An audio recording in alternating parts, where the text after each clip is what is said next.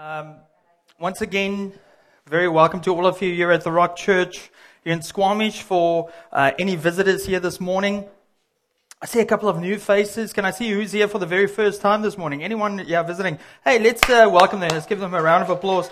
Really great to have new faces here. We're quite used to it here, especially during the summer months, that we've got people visiting. Hopefully you're not just here visiting for the day, but you're going to stick around for a bit, and maybe you're checking out faith and spirituality. It would be good to get to know you, maybe here by the end of the service. We just always want to encourage someone who is checking out the Rock Church. There at the back, we do have some info cards that you can fill out your details if you want to get in touch with Glenn or one of the elders. And just connect. Maybe if you're thinking about making the Rock Church Squamish your home congregation or local church, it would be great if you could do that. So for those of you that do not know me, my name is Rudi Botha. I'm one of the elders here at the Rock Church, and as Gavin had shared, Glenn and Janice have been ill this past week with COVID, and so I was asked if I would be able to fill the pulpit, and I'm always maybe sometimes too keen to jump in, so I said yes, okay, let's go. I'm really in need of just God's grace and prayers this morning, as we are kicking off a new series this morning. And the theme of the series, or the title of the series, is Disciple, Be One, Make One. That is the title of the series, and it's flowing out of our series that we had done now in the last 11 weeks, that were focused on cultivating the fruit of the Spirit. Now, just before I forget, I'm just starting my timer there. And Glenn had finished that series last Sunday with a fantastic sermon that focused and honed in on what we are about as the Rock Church here in Squamish, as a local vineyard, part of the great vineyard of Jesus Christ, which is the church. And Jesus is of course the vineyard. We are the branches. But we know that the church is also regarded then as a vineyard that is then pruned. The branches are pruned so that we will bear much fruit. And out of last week's sermon, there were a couple of things there that were really fascinating and true. And one of them that hit me the most from that sermon was, of course, a reminder of what we're about and why we exist as a local church, as the Rock Church in Squamish. And it comes from Matthew 28, verses 18 to 24, where Jesus tells his disciples that all authority has been given to him, and therefore they need to go and make disciples of all nations, baptize them in the name of the Father, the Son, and the Holy Spirit, and then to teach them to obey everything that Jesus had commanded them. And that is where we get our mission statement from. The mission statement of the Rock Church is to make Jesus known. That is what we're about. And how we go about doing it, and we believe the way that Jesus modeled that for us, is to do that by making disciples who go and do what? Make disciples. Okay, that is what we are aiming for. That is why we exist. That is what we would like to see happen. And so that is, of course, then guiding us into this next series, Disciple, Be One and Make One. And so with that in mind, I want to talk about the stages of discipleship this morning. So Alec, if you could put that up there, that's our sermon title, The Stages of Discipleship. And I want to look at what it looks like, according to Scripture, in the life of a believer, in the life of a disciple of Jesus Christ. And I was thinking about it when I heard on Wednesday, and Glenn had put a message out there that, listen, he's not going to be able to preach this Sunday as a result of having COVID, and asking whether or not I would be able to fill the pulpit. I was reminded of another statement that he made last Sunday. The statement is, we are not called to make converts. We are called to make disciples. And that is how I felt like, okay, I really want us to look at then What are the stages of discipleship? You know, where do converts fit in? Because converting to Christianity by faith in Jesus Christ, receiving forgiveness for your sins, needs to happen. There's a place for converts. But what does that stage of life then look like in the life of a disciple? And for that, we are going to turn to the letter by the Apostle John, 1 John. So if you have your Bibles with you, I hope you do have your Bibles with you. And Alec, I'm going to ask that you don't put the scripture on there. We're just going to read it together. I'm going to ask that you turn to 1 John chapter 2. And we are going to look at verses 12 to 14. And so I'm going to read to us there.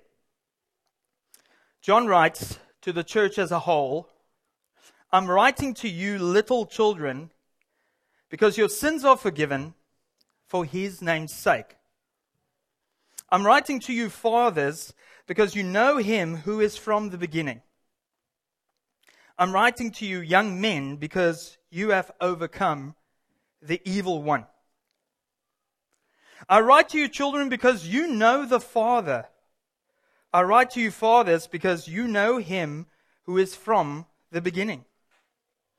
And I write to you, young men, because you are strong, and the word of God abides in you, and you have overcome the evil one.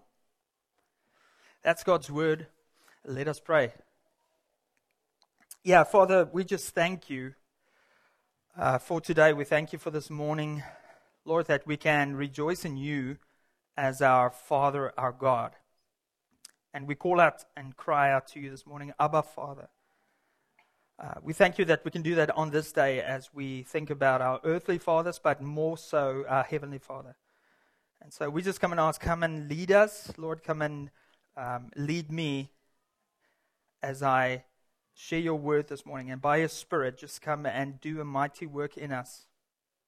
Lord, take away anything that is not of you and just come and multiply that is of you. And I pray that in Jesus' name. Amen. I'm not sure how many of you know who the preacher and teacher Francis Chan is. Okay, I'm pretty sure the majority of us do know who he is. If you do not know who Francis Chan is, he is a very well-known Christian preacher and teacher who was a pastor of a church called Cornerstone Church in San Francisco. I believe he planted that church in 1995 or in the mid-90s, and he led that church for 15 years. And that church grew from a gathering of 30 people in their living room to, I believe, approximately over 5,000 people that were attending it on Sunday mornings. But in 2010, Francis Chan kind of like shocked the Christian community and the evangelical community by resigning from his lead pastor position and leaving that mega church. And some of the reasons that Francis gave, and one of them predominantly was that he said that he felt that he heard more people being excited to come to Cornerstone Church as a result of Francis Chan and the message on Sundays. And there weren't many people actually excited and talking about them there for Jesus and the working of the Holy Spirit. And so Francis felt and was convicted very deeply that that was a problem. And so he stepped down from his position because he felt the body of Christ in that local church, Cornerstone Church, there were too many Christians that were coming, and their Christian life was based off of that one day a week. That Christian experience, the worship experience. And in a series that he had, I believe it's still on right now, media, called Basic, he had an example also of something that happened. There was a gangster in his church that came to faith in Jesus. The gangster spoke to Francis Chan and said, listen, I've got to share something with you. I was baptized. Of course, you baptized me, but I got to tell you, I was quite disappointed. Because before I came to faith in Jesus and was baptized, I was in a gang. And in gang life, when you get jumped and initiated into gang life, like you're in a family. It's family. Gangsters belong to gangs because they are looking for family. And they will die for one another. And I thought that, and this is now the gangster telling this to Francis Chan, I'm quoting him.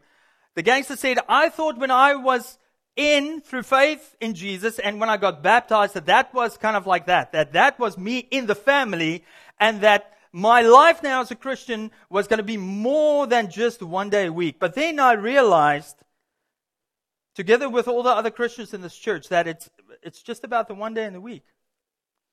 And Francis Chan said he listened to that and he thought, no, you're right. The gangsters have a better understanding of God's heart for His church. The gangsters understood that it's about family. The gangsters understood actually what love is, to lay down your life for your brother, as Jesus said. And that's one of the examples that Francis Chan gives of why he felt convicted then to leave that position and, of course, then start a church movement called the We Are Church movement, which is predominantly a house church movement. Now, there are many various opinions on Francis Chan. I'm sharing that, not saying that, listen, the Rock Church is predominantly, we're all Francis Chan and whatnot. There might be people sitting here and saying, well, listen, I don't really like this theology and whatnot about Francis Chan. You can say whatever you want about him. But I think there is something about that story. And as we are now seeing what's happened in the evangelical Christian church here in the last 10 years, and especially now, over the last number of years of COVID, how many mega churches are crumbling as a result of that fact. That too many Christians are making their faith about one day in the week and not about family. And I share that this morning as a preface for this text because, yes, this text is talking about discipleship, the stages of discipleship, but I believe we get this wrong as the church because we forget that church is family. To be a disciple means to be in God's family. You're a child of God. You're included into the fold of God. Where you were once not included, where you were once an orphan, where you were once an enemy of God, through Jesus Christ, you can be brought close to God and into the family if you believe in His work on the cross for your sins. And so we're going to jump in there in looking at verses 12 and 13. And I'm going to quickly run over what we see the Apostle John shares as being the different stages of the discipleship life. And then we're going to look at why he repeats himself, adds a couple of things, because I believe he gives us then a description and an explanation of why we get those different stages in discipleship. Firstly, you can throw that on there, Alec, the first slide. The Apostle John says, I'm writing to you little children because your sins are forgiven for His name's sake. I'm writing to you fathers because you know Him who is from the beginning. I'm writing to you young men because you have overcome the evil one. He lists 3 definite stages in the discipleship life. Being a young child, an infant. The Greek word that is used there to describe little children is someone who is born again. It's literally someone who has now come to faith. That's the convert. You've got fathers and young men. So he's not literally writing to, listen, I'm writing to Kids Rock Church and all the kids there. And I'm writing to all the fathers. In other words, only to men who have got children. No, he's not writing only to young men. He is figuratively, metaphorically writing in a language that the church understands. Because this is a culture and a church that, of course, or not a church, but a faith that is born out of patriarchy. The Christian faith is a faith that is born out of patriarchy. It's not an evil word, it's a great word. Jesus Christ is our patriarch, the pioneer and perfecter of our faith. And so if he was writing to us today, he would say, yes, I'm writing to you who are new in the faith. I'm writing to all you mature, older Christians, the fathers, the mothers of the faith, those of you that have walked this path already, and those of you, the young people, the young adults, that is who I'm writing to. 3 definite stages of the discipleship life. Stages of maturity. That is what Ray Stedman calls it. And so, by the way, many of the things that I'm sharing here today is as a result of reading and listening to a message by Ray Stedman that I felt was just so appropriate for us today. And this is important. Many of us don't think about church in this way. We think that, okay, just because someone is gathering with us, that first and foremost, that means they're a Christian. That's not true. Not everyone that is sitting here this morning is necessarily a Christian or have professed faith in Jesus Christ. It might be that you think you are, that you've got an opinion that you've always been a Christian, but that's not necessarily true because there are different stages and there is a definite point in time in which someone converts to become a Christian, to become a child of God. We don't think about it in this way, and then we react to certain people's behavior and label them as, well, that person cannot be a Christian because they keep on persisting in that sin, and this is how they treated me. But we forget that, listen, just like our little children grow up, like I've got 2 toddlers. The one is 5, the one is turning 3. Man, every day their behavior is appalling. But just because they're behaving badly doesn't make them not my children, right? Like many times I wonder whose kids are these, but they're my children. You can look at Daniel and Miriam. Look at them. They look like me. A little bit like Jean, but I know they're Jean's because I was there when they came from, okay.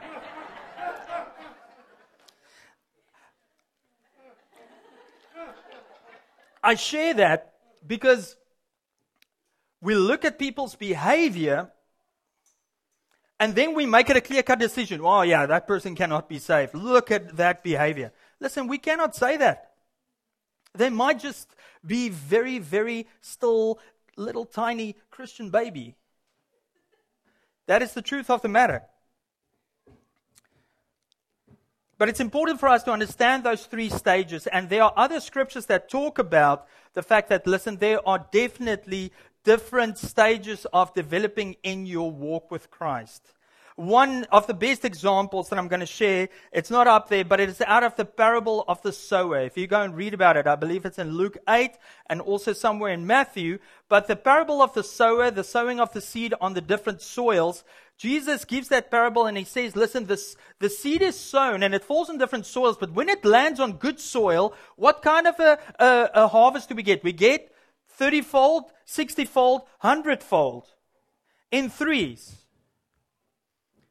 There might be some people that become, they are Christians, but they're Christians. They're not growing in maturity. And then those that evolve and they grow, then hopefully into the young adults or young men. And then 100-fold those who are then one day going to receive a crown of glory. Because there's also in various parts of Scripture, in 1 Peter talks about rewards that are going to be given to Christians. There will be definitely praise, honor, and glory given. Jesus gives various parables where he's talking about the talents that were given, right? Like, what did you do with your talents? Well, there were some that buried it, that were too scared to do anything with it. There were some that multiplied, 2-fold, and then others 5-fold, and again, an indication of Jesus is going to be rewarding those when he meets them face to face with either praise, honor, and glory. So there are definite indications of those different kinds of stages of spiritual growth. And that is what they are. And now we're going to jump back in to how and look at how John repeats himself here, verses 13. It's the second part of verse 13 and then 14. And here, John explains to us not what the stage is, but basically what the characteristics is, or in other words, why. Why that is the stage that people are in. He writes again, I write to you, children, because you know the Father. I write to you, fathers, because you know him who is from the beginning. That's exactly the same statement. And I write to you, young men, because you are strong, and the word of God abides in you, and you have overcome the evil one. Firstly, I write to you, children. This time round, John uses a different word in the Greek for little children or children. In verse 12, that little children is, yes, it's a convert, new believer, an infant in the faith. Now in this one, it's referring to a child that's under instruction, a child that needs to grow and being instructed, being taught. And why are they children? Why is someone then a new believer and needs to be taught? It's because, if you go to verse 12, your sins are forgiven, and through your sins being forgiven through faith in Jesus Christ, and you receiving the free gift of grace, not as a result of your own works, but because of God's grace, you know the Father.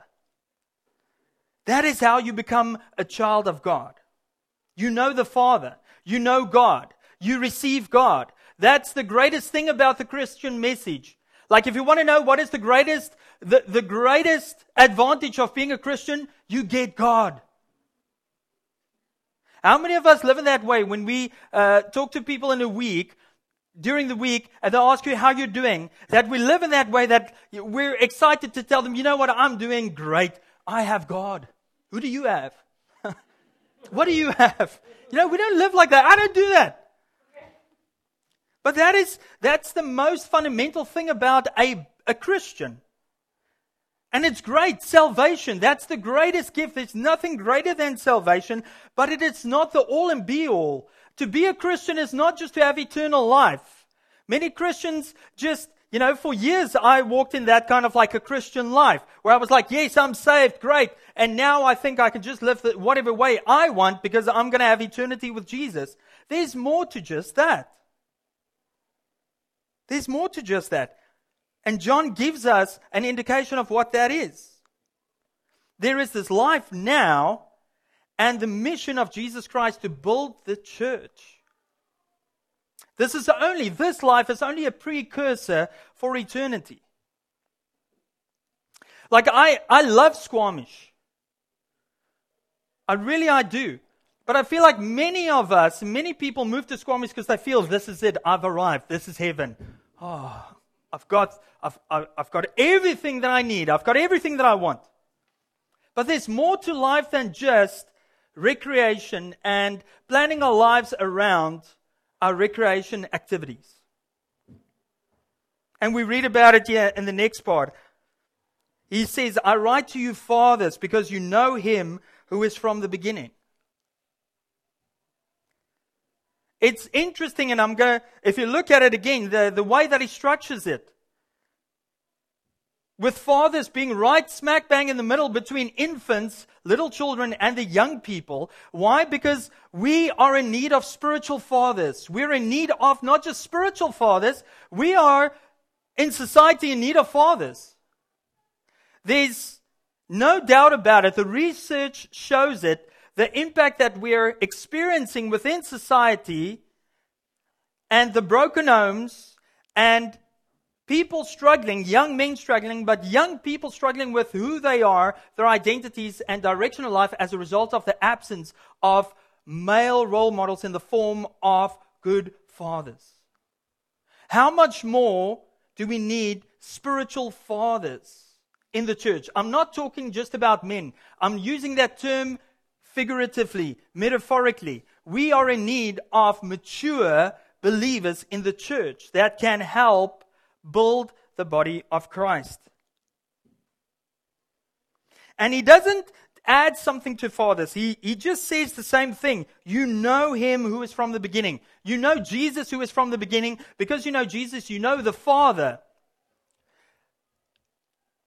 Ray Stedman shares this example. He says when he was in grade school, his teacher asked him to come to the chalkboard and write the degree of comparison for perfect. And he wrote perfect, more perfect, most perfect. And the teacher said no. And he said, well, it can't be perfect, perfecter, and then perfectist. She said, no, it's perfect. You cannot add anything to it. Something is perfect. It's perfect.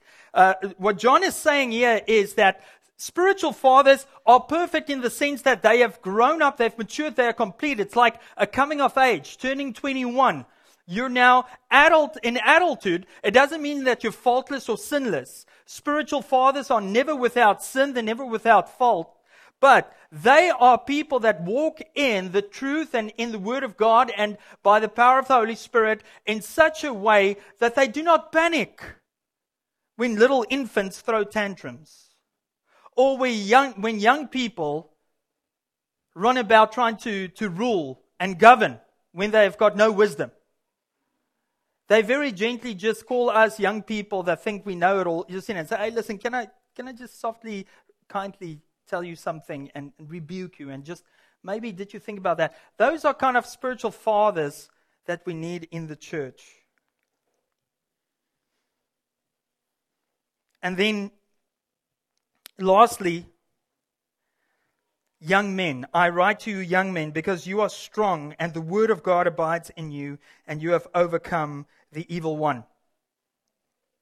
John adds here for a specific purpose to this phase, the young men, the young people, those who are vigorous and they've got a lot of speed, they've got strength and agility and they want to accomplish things, they've got vision, they've got dreams. And he says, listen, they are strong, but this is how you get to that point of not staying in infancy anymore. Because the Word of God abides in you. And through the Word of God and by the power of the Holy Spirit, they overcome the evil one. They overcome the power of sin in their lives. Step by step of the way. Overcoming strongholds. These are, and in these phases, and I don't believe it ever stops. It's not as if this kind of lifestyle in the disciples' life stops when you become a spiritual father and mature. But this is kind of like where you are sick and tired of sin and those things that tie you down. And you start living in accountability with other Christians. You're in community group. You meet with someone at least once a week, twice a week to say, listen, this is my sin. I've fallen again. I've struggled. I confess this with you. Can you pray with me? And there is accountability and growth. There is a study of Scripture. But the emphasis is again, the stages of how we get to that spiritual maturity is no other way than through the Word of God that abides in us. And that abiding is through the Spirit. It's the Word and the Spirit. I feel ashamed to give this example. Or not really ashamed, but just kind of like, yeah, let's call it just, it's bad. In 2015, like I came to Canada from South Africa in 2011, from a church background that it was amazing. Great congregation, young congregation, church plant. But of course, a very, I would say, had their roots in the Pentecostal doctrines. I'm from a Pentecostal background. And I'm going to be honest with you, when I came to Canada, I had a faith that I was zealous for the Lord, but it was very experiential. I did not have a lot of training and understanding of Scripture. I had basic training in the Scriptures and knowledge. But not just Bible study or head knowledge. It was knowledge that was there. It touched the heart. It rejuvenated me.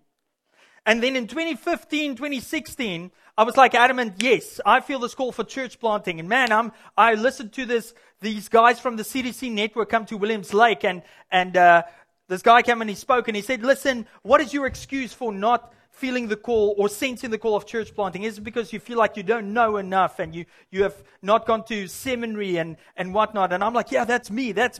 And I signed up and I got in contact with these guys and had a couple of interviews. And I remember the one interview with Ron Leonard over the phone.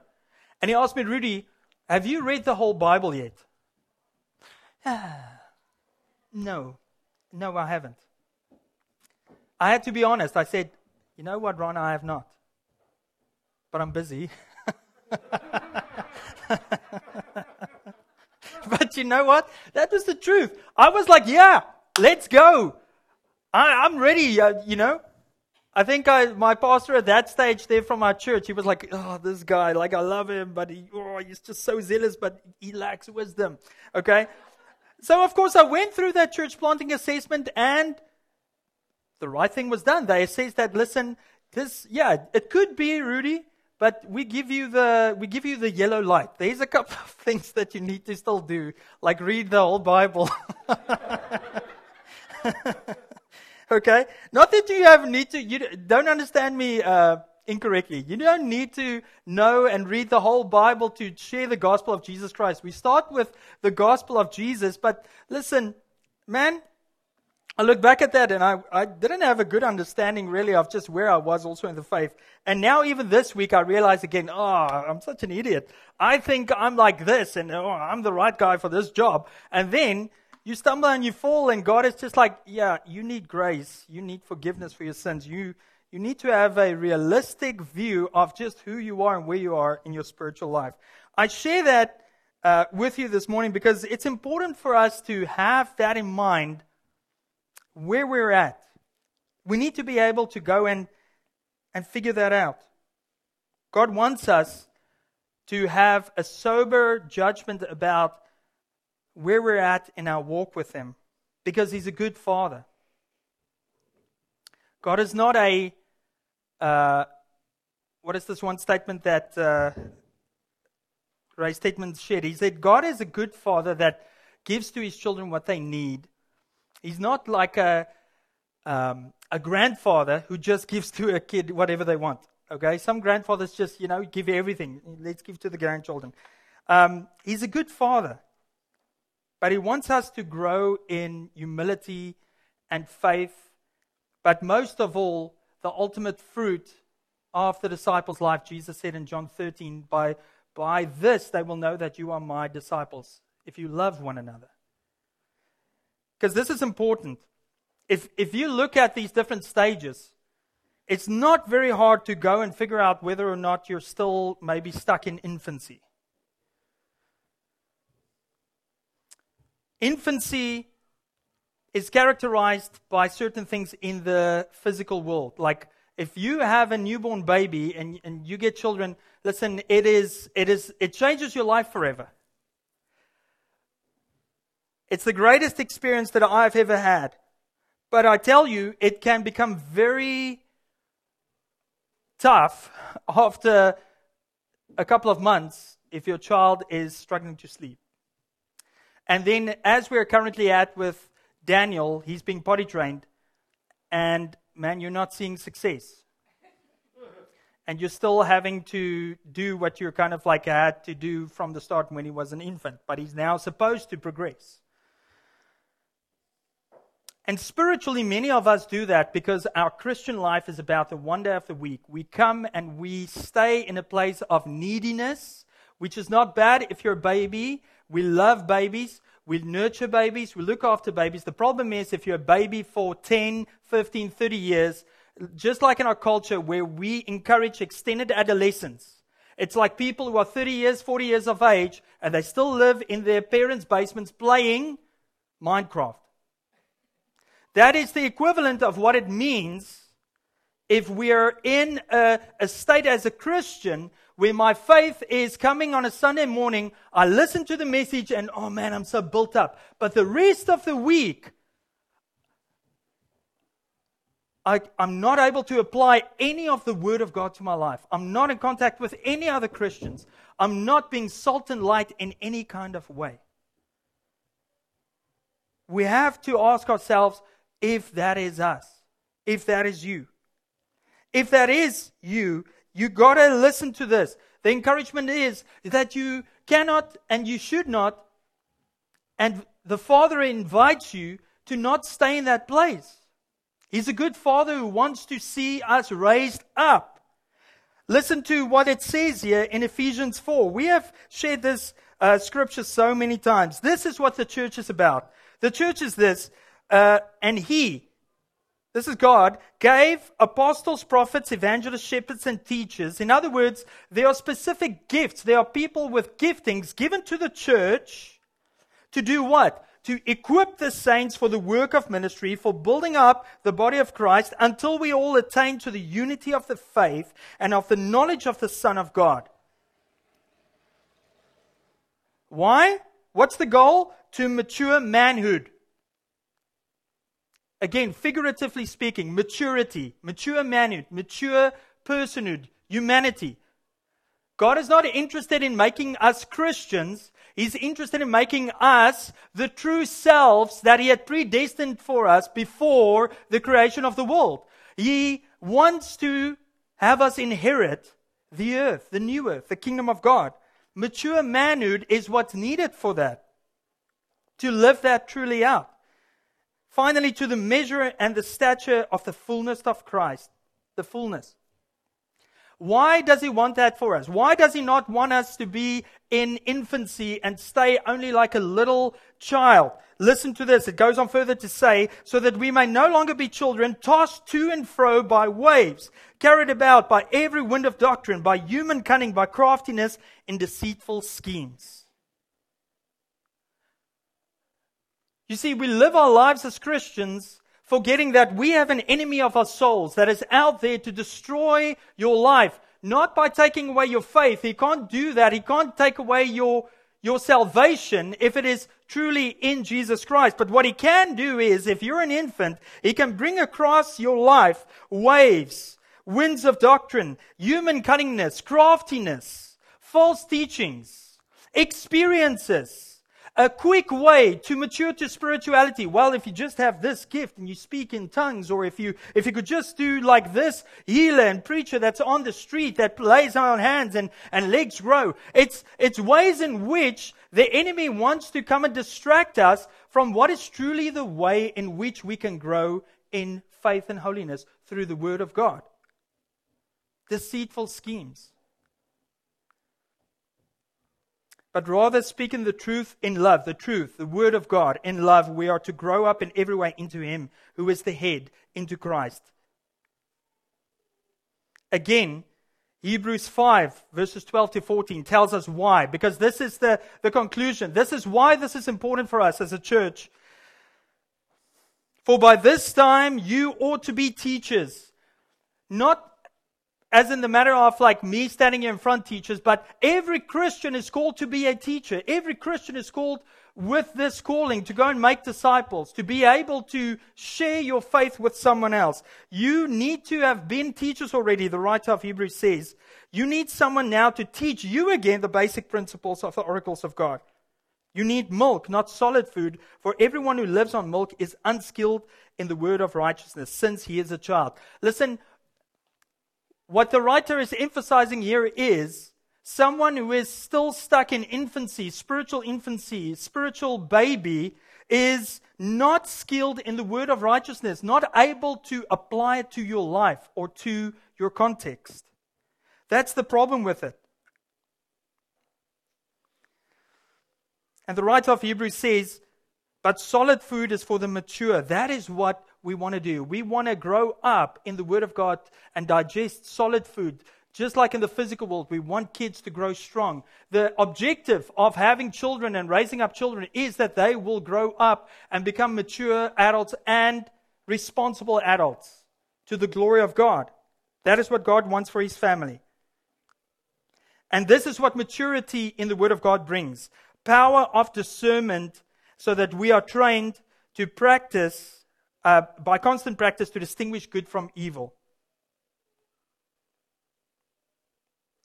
I share this with you because I'm in a place where I realize that I'm in the last 2 years, actually since COVID, definitely in the most difficult time of my life in terms of my spiritual growth.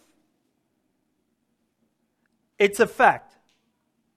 There are certain areas of my life, there's sin that I'd fallen into that has crept in and taken root as a result of this fact that I am not in the Word of God as I should be. I'm reading a reading plan, for example, but if I'm going to be perfectly honest, I'm not letting the Word of God have its full effect in my life because it's not speaking directly into my heart. I'm checking a box. Because listen to this. Hebrews 4 verse 12 says, the Word of God is living and active, sharper than any two-edged sword, piercing to division of soul and of spirit, of joints and of marrow, and discerning the thoughts and intentions of the heart. Listen, our problem is, in the church, we have too low of a view of Scripture, of the Word of God. This is the enemy's strategy from the beginning of time. Did God really say? And for some reason in the church today, we still listen to that. We still wonder, listen, am I reading this text really in the right way? Is it really saying that this specific issue is a sin? I don't know. I think they had it wrong in that time. They tried their best 2, 3, 4, 5,000 years ago, but they have not evolved as much as us. And isn't that what we see in our time today in the church? We constantly see the Word of God being under attack. Is this really the inspired Word of God? In conclusion, the answer to maturing and growing in stature, in faith, in our walk with Jesus, and not stay spiritual infants is clear. 2 Timothy 3, verses 16 to 17. All Scripture is God-breathed. It's breathed out by God and profitable for teaching, for reproof, for correction, and for training in righteousness, so that the man of God, in other words, so that the Christian may be complete, equipped for every good work. There is no two ways about it. That is what it is going to take for the Church of Jesus Christ to actually grow up to the full maturity of Him who is the head. That is Jesus. For us to be the hands and feet of Jesus Christ. Now I want to end off here with this invitation. This message is first and foremost preaching to my heart as I've shared. I can totally relate to anyone who sits and you feel like, oh boy, I have fallen short. And my invitation to you this morning is, it's an altar call. There's an alteration needed. There is a directional change needed in your life. Today is the opportunity for that to happen. So my first invitation is to anyone here this morning. If you have never experienced the love of God, the love of a Father who affirms you, who does not condemn you, does not judge you, but He has forgiven you for your sins because of Jesus Christ. And if you sit here and you say, I've always been a Christian, I've never had to repent of my sin because I just grew up in that kind of like a house, and I just knew the truth from when I was little, and I never lived an immoral life. I never slept around. I never drank alcohol. I never did drugs. And your life as a Christian is only totally defined by a morality that you say, I'm good. I've been a good person my whole life. I'm a Christian. I've got to tell you, you're in need of repentance, because all of us have fallen short of the glory of God. What you're living in is in pride. You have based your faith out of your own morality. You have said, I have done good. I'm not a bad person. So the invitation is first and foremost for you. If that is you, I want you to be bold this morning. I'm going to call upon us to respond. I'm just going to invite the worship band to come to the front as we're going to move into communion. But firstly, that is going to be our invitation to those who do not know Jesus in that way. You cannot pinpoint back to a point in time that your life was heading in one direction, which was hell, and you had an encounter with God through the power of the Holy Spirit, of the conviction of your sin, that led you in a 180-degree direction in a different way. If that is you today, I'm going to invite you this morning, as the band is just going to start playing and lead us in worship again here this morning, to come to the front. I know we feel in church circles that this is manipulation, but I got to tell you, at the age of 23, I came to a point where I realized if I am not bold enough to stand up and walk to the front and stop worrying about what everyone else is thinking, and I respond to what the Spirit of God is saying in my heart, I'm going to stay stuck in my sin and in the place that I was in for the majority of my life as a child. Because before the age of 23, I'd gone through various stages where people called for people to repent and for me to repent. And I said, you know what, God, you know my heart. I repent. I ask forgiveness. And I thought that was enough. But I had to come to the place where I stood up out of my seat and come to the front. Okay, second invitation is for anyone. If you're stuck in spiritual infancy, you've listened this morning to this message and you're like, listen, that is me. I read the Bible, but it's not speaking to me. I come to church and I just take and take and take, but the rest of my week is just like I feel like I can't hear God. I cannot experience God. I'm not involved with other Christians. That's an invitation for you too to come to the front this morning for prayer. And all that is that I'm just asking you to listen to what the Holy Spirit is saying to you, not what Rudi is saying to you. If you feel that God is saying that to you in your life, today is the opportunity to do that. And I'm just going to ask, as we're waiting and going to worship, I'm just asking for us to pray for God to be at work in us.